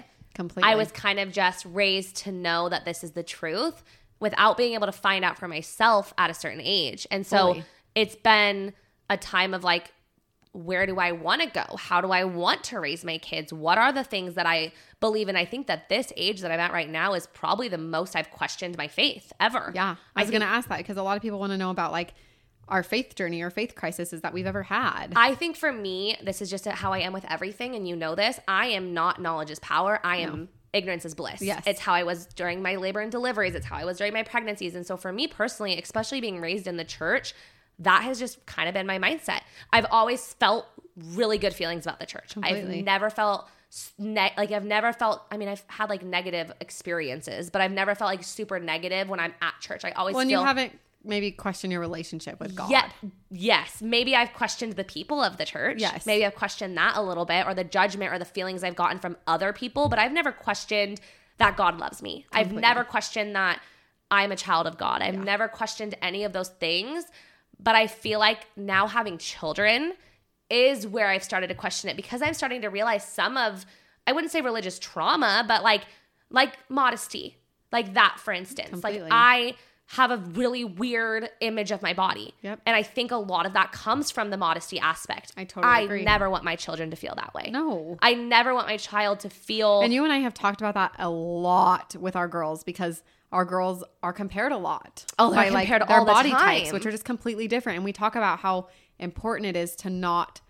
ever talk about that. And they're 3 and 4. Like- and it's still, I see it every single time somebody talks about Payson. Payson, you're such a marshmallow. Payson, you have such a big old belly. Navy, you're a twig. Navy, you're a stick. And then Yeah. it's like, Payson, you're so chubby and fat. And it's like, those are trigger words. Those are She's 3 years old, and I understand that she's 3. and but it's cute. Like it's like, cute. okay, you're cute and chubby, but like as she gets older, that's not going to be good. It's And, not like, gonna be even good. same with Navy. It's like we've talked about that so many times. Like What happens if Navy gains weight and Yeah. people don't tell her that she's a stick anymore? No, She is going to completely. lose her mind. Yes. Because she doesn't know who she is anymore, because she's Yep. always been a stick. She's always been told that. Yes. Yeah. And so I feel like there are a lot of things now as an adult and now having children that I've questioned because of the things that I personally had to endure Completely. as a child. And it's not so much, it is actually basically not the gospel itself. I believe in almost every gospel doctrine principle. It's a lot of the culture to me. Yes. I never want my child to feel left out because she's a different way. I never want my child to feel like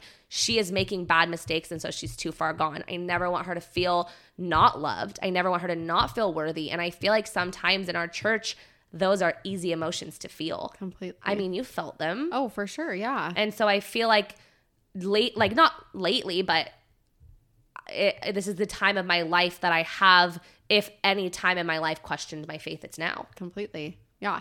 I feel like kind of the same. And I feel like that's a huge reason why you and I didn't do this episode for a long time, is because we were kind of going through with that. Yeah. Like we both were kind of like, I don't know, we talked about it. We talked about it like every time we were together. We did. And we had like long conversations just about where we were at and what we were thinking and what we were feeling. And Our drive home from California was 6 hours, and I think we talked about it the whole time. we talked about it the entire time. I remember coming home and being like, oh my gosh, like that was a really deep conversation. Like, Yeah. my brain kind of hurts. Yeah. Just because it was like, it's very deep and emotional. It's very personal. And I feel like, I remember, I think it's hard too, because like a lot of our friends are leaving the church or have left the church. Oh, I feel like this is the age a lot of people they're leave. leaving. And I think it's kind of hard to navigate, like, okay, why are they leaving? Like, is the reason they're leaving valid? Like, I was gonna say- should I like know why they're leaving? when I do talk to people that have left the church, I'm like, yeah.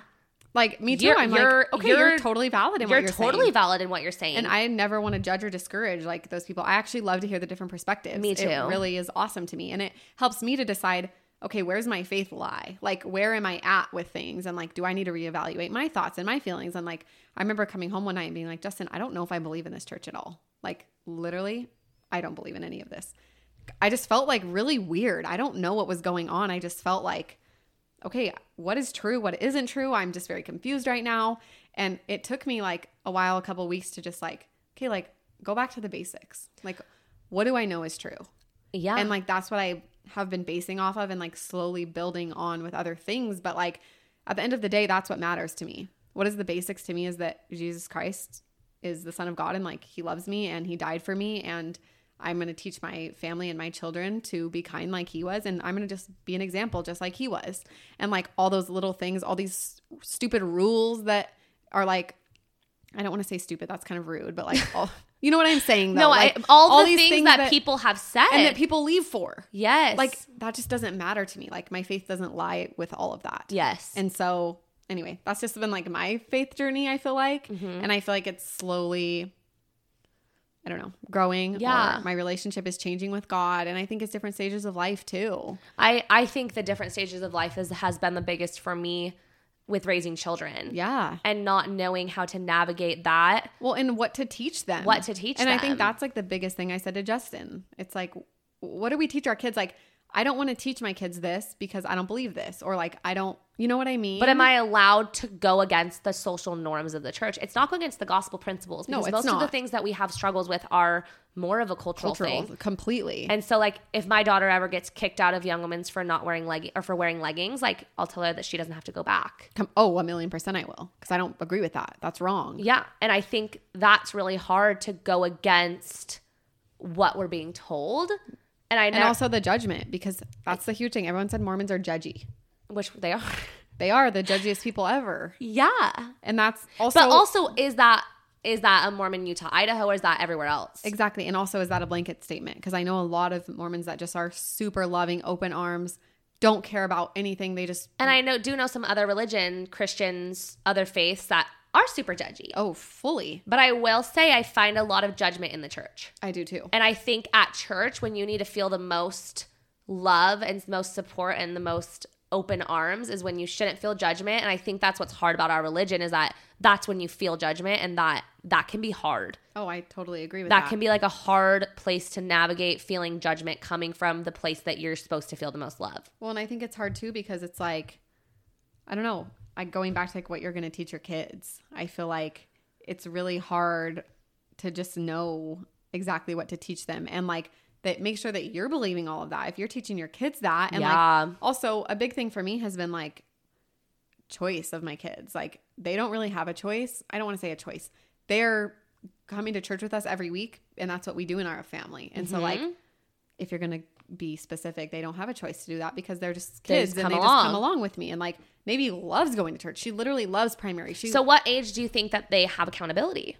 Well, our church teaches 8. And like that's when kids get baptized. What do you think about that?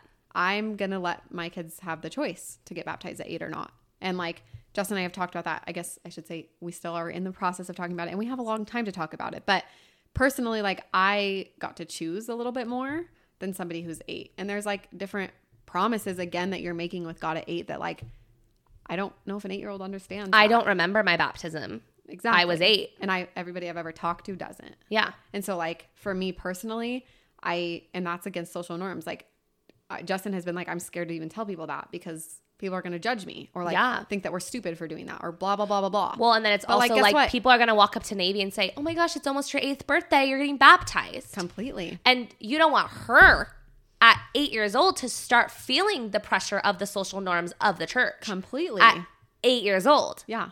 That is so early to start feeling that feeling. Well, and I remember there was a girl in high school and her parents, they didn't do baptisms at 8. We thought that was so weird. I remember thinking that was so weird. And I'm like, why? That's so dumb. That's so weird of her family. And now I'm like, I get it. You get to choose one time. Yeah. You get to choose one time. Yep. I mean, obviously, if you leave the church and you want to come back and get rebaptized, you can choose again. Obviously, yes, that's fully. You can do that. But you only get baptized for the first time one time. Yeah. And you have to choose and it's that a big deal. At 8 years old. Yep. That is so young. Yeah. And to me, it's like, even some of the promises like that I was taking on, it's like, okay, whatever. Obviously I had sex with boys after I got baptized. Like, yes. So I didn't follow everything, but I also definitely understood a lot more of what was going on and like the good parts of everything that I was agreeing to. Yeah. Whereas like an 8-year-old, I guess just in my opinion, doesn't. No, I completely agree. I mean, we've talked about that. I agree about the baptism thing. You and I have talked about we've that talked a lot. about that. And I think especially for me coming after you, like especially if we're on the same page, like Payson would get baptized the year after Navy. So it would be nice for you to not do it. And then for me to be able to be like, well, Navy didn't either. Like you guys can wait until you're old enough, you know. Completely. And guess what? If Navy turns 8 and she's like super, super gung-ho about it and really wants to do it, not because of pressure though. Like I will sit down with her and Justin and I will talk to her. And this is like a decision that, like I said, we still have time to make it. So, but I also I don't know. That doesn't necessarily sit perfectly with me right now. I agree. No, and I agree. And again, if that's something that you want to talk about later and agree with later, like that's something that we still have a couple years to decide that. Yeah. And maybe we'll be at a different place. Who knows where Navy will like be at that time. Well, and also who knows where you'll be fully. Yeah. Maybe you'll be in a different place too. You never know. No. But I definitely feel like in our church, having a faith crisis is a really huge deal. I do too. And I feel like it's not like, oh, I'm not going to go to church for 6 months and then I'll go to Christmas church and then I'll like see where I'm at then. It's like, you go to church every single week. I have a calling that I have to do. If you don't go to church, people notice you don't go to church because like... How many times a week do people call you? Oh. Like if you don't attend church, somebody calls you right away. Oh, they call me and they're like, are you okay? And not because... I take it as not because they're trying to be like, where were you? But mostly because they're like, hey, are you okay? What do you need? How are you doing? The young women missed you. Like that's like what I take it as, because I feel like if you read too much into it, you start to be like, I don't know. It can be hard. And so that's what I take it as, is like... I think at different people... too. Depends on the person calling completely. If you called me, very different. Yeah. I would know it was out of love and support. Yes. But I remember like mom, for instance, she will ask Payson every single week what she learned in nursery. And if Payson doesn't answer her question, she'll keep asking over and over and over again until Payson tells her that she did or did not go to nursery. Because mom wants to know if I went to church. Not like, because she cares. No. Maybe because she cares. But more to just know if we went to church. If you went to church. Again, I think that's an older generational thing. Like, it's okay if you go to church one week, because I go to church every single week. I go to church 52 times a year, whereas a lot of normal average churchgoers go 2, 3, 4 times a year. I'd say 52 is pretty killing it. I agree. But that's a cultural thing. That's a cultural thing. Why do you care when someone else goes to church? Why? Why is it a thing to like actually look for someone at church and then decide whether or not they're a good member based off if they're going or not going to church? Fully. And like I said, it depends on the person asking. It depends on the intention behind why they're asking. And also depends on where you are. I totally agree. Like if you are in a state where being active is going once a month versus if you're in Utah, Arizona, and you are going twice a week to church. There's other countries, like Justin's sister literally lived in Russia and China. She would have to be on a bus for 4 hours plus to get to church. And I think we forget that. We forget that that's just like not normal everywhere. Yeah. And so when you take that into perspective, it's like, it's fine. Like all of those little things, that's what I'm trying to get to, is like all of those little things, they just like, it's okay. We can get really hung up on those things. And I feel like our church does. It does. The members do. Yes. They get hung up on all these little tiny things, and like that's where the judgment comes. And that's what's sad, because if we just let go of those judgments, so much of our like members of our church would be a lot kinder and more accepting and more loving to people. And talking about acceptance, one of the big questions we got was about LGBTQ. Oh yeah. And how we navigate that with having a sister who's a part of that community. So what do you think? I think Jesus taught us to love everyone. Yep. So I will continue to love everyone. And that includes my sister. And I feel like I love and I accept her even more now, because she had to go through so much more leaving the church. Like, and I know how hard it was for her to do that. And I think some people say, and I've heard this before, like, well, if they leave the church, like, that's crazy because their whole life they should give to the church because they are who they are because of the church. They got all of their blessings from being a member of the church. And you have to turn around and think about the people that have, like Kendall, like she has endured most of her anxiety and most of her depression and most of her hardship because she was a member of the church. Maybe not because of God or Jesus. They still love her. No. But because of the members and the judgment that she received by being a member of the church. And being taught her whole life how wrong it is to be gay, but then like feeling that gay. Internal struggle, I cannot even. It literally just like, I don't know, it makes me love Kendall to like a different level. It makes me appreciate her because I think of all the time that she felt so alone, and it makes me so sad.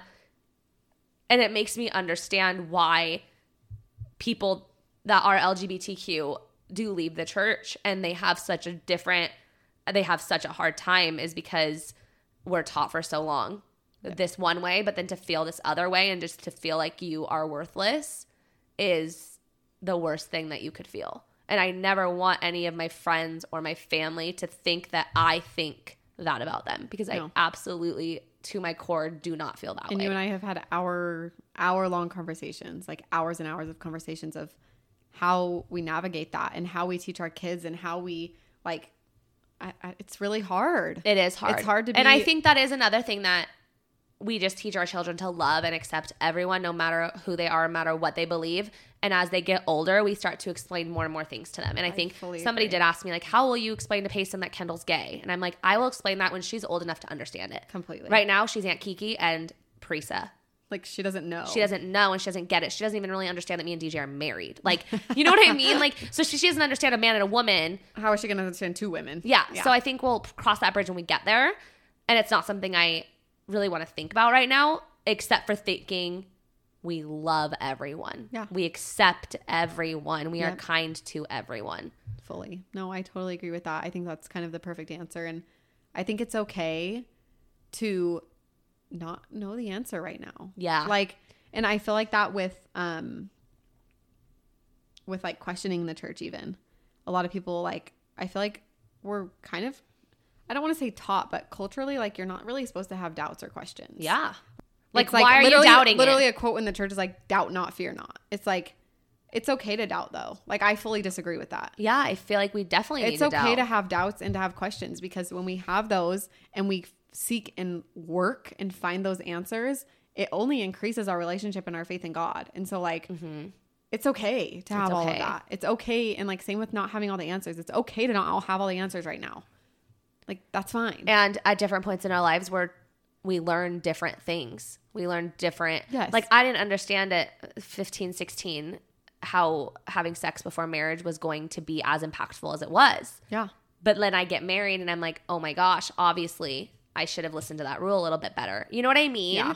Like, you learn different things at different points in your life. Yeah. And so I think that. And I think your experiences shape you. Like, thinking about that, it's like, yes. I'm definitely going to teach my girls not to do that. But also, if that ever does happen, they're not a piece of crap. And I will never. They're not worthless. They're not any of that. Like, I don't really regret doing any of that. No. In the sense of the way that, like, I learned a lot from it. It actually, like, increased my faith and my knowledge. Yeah. And my understanding of the atonement and the understanding of agency and the understanding of repentance. Yes. And, like, I love that we are able to teach our kids that. And I think that's something that hasn't really been had. I mean, mom never talked to us about a single mistake that she ever made in her entire life. No. So how? And still won't. So I think I am such a bad person because I've made mistakes and mom didn't make mistakes. But mom raised us to be this perfect family and we're all amazing and I love my sisters and she raised such good, strong, independent women. Completely. But my mom was perfect and I'm not perfect. So am I going to be able to do that? Yeah. Am I going to be able to raise a perfect family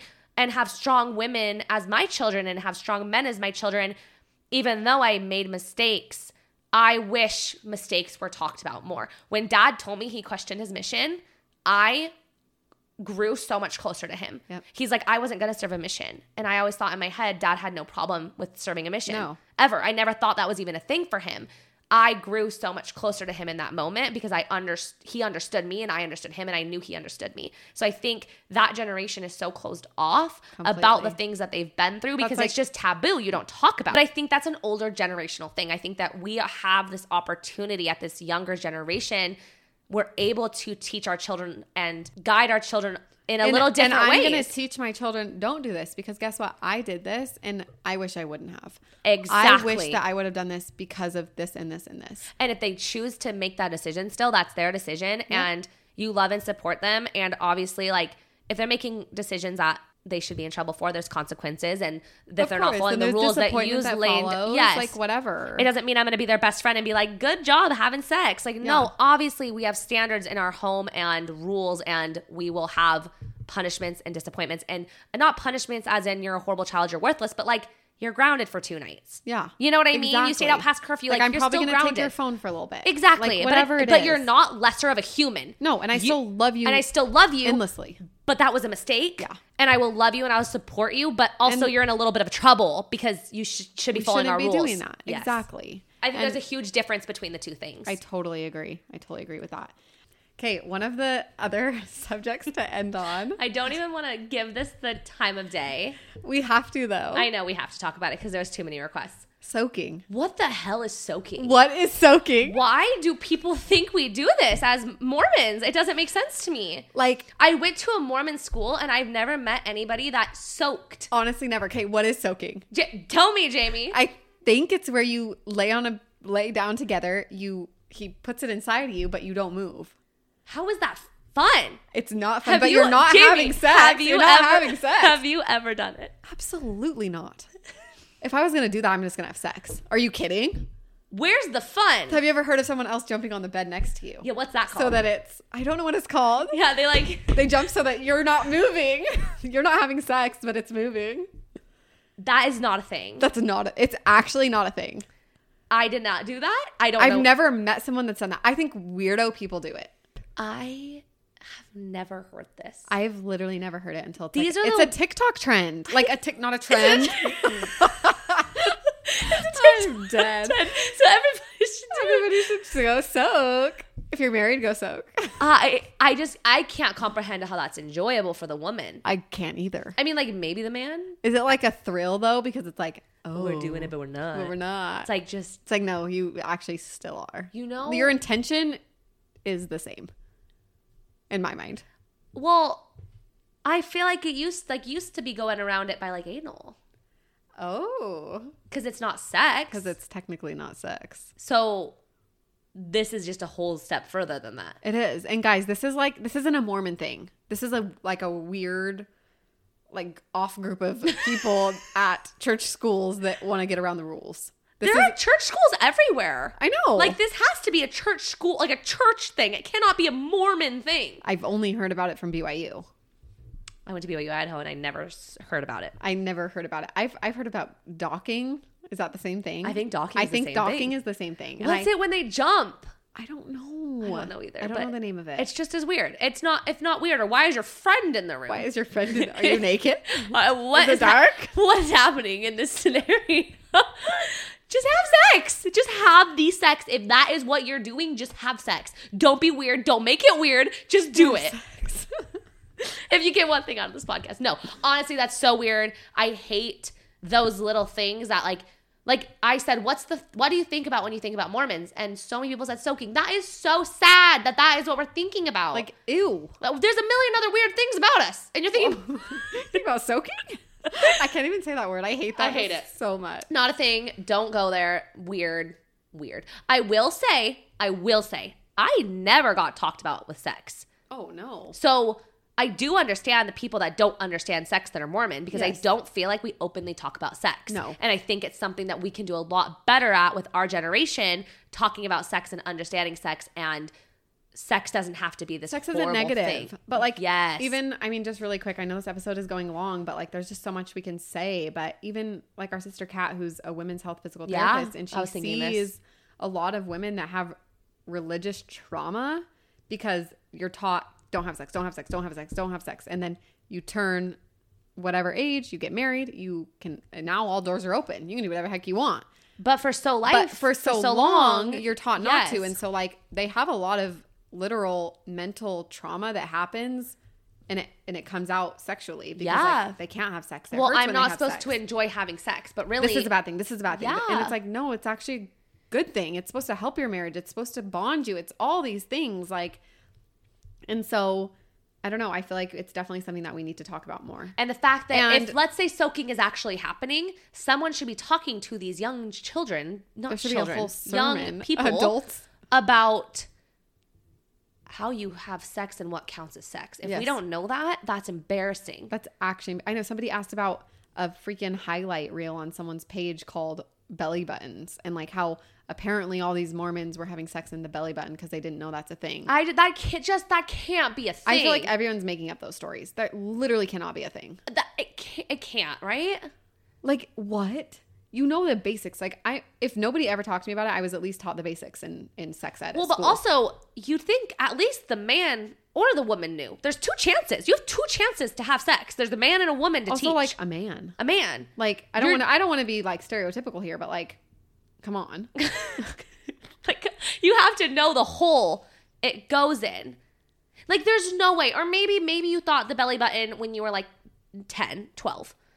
But like however many years old that you're actually trying to do it. There's no way you're trying to like you're an adult. You're an adult. So these little things I feel like people get so hooked up on, and it's like those are weird things, and they're not. It's not our religion, it's not our religion. No. I promise you. So anyways, we'll end on that note. I know there's probably so many more questions. There's so many more things we wanted to get to. Oh my gosh, yes. There was literally, this was probably like the most responses ever. Yeah. Stereotypes and questions and this and this and this. And like we tried to get to as many as we could. Hopefully we weren't jumping around everywhere. But I feel like we were. But I feel like there's no other way we could have done this episode. No, I agree. So there's not a good way. Hopefully you guys stuck with us through all of this because we are going way over our time limit here. Yeah, we are. But hopefully you guys liked this episode and it was good and it was informative and you learned a lot about us. Yeah, and maybe at some point we can do a part 2. Yeah. We'll see. I feel like we say that a lot, but I always feel like we could talk so much more. I know. So we'll see you guys next week on the Codependent Podcast. Seeking the truth never gets old. Introducing June's Journey, the free-to-play mobile game that will immerse you in a thrilling murder mystery. Join June Parker as she uncovers hidden objects and clues to solve her sister's death in a beautifully illustrated world set in the Roaring 20s. With new chapters added every week, the excitement never ends. Download June's Journey now on your Android or iOS device or play on PC through Facebook Games.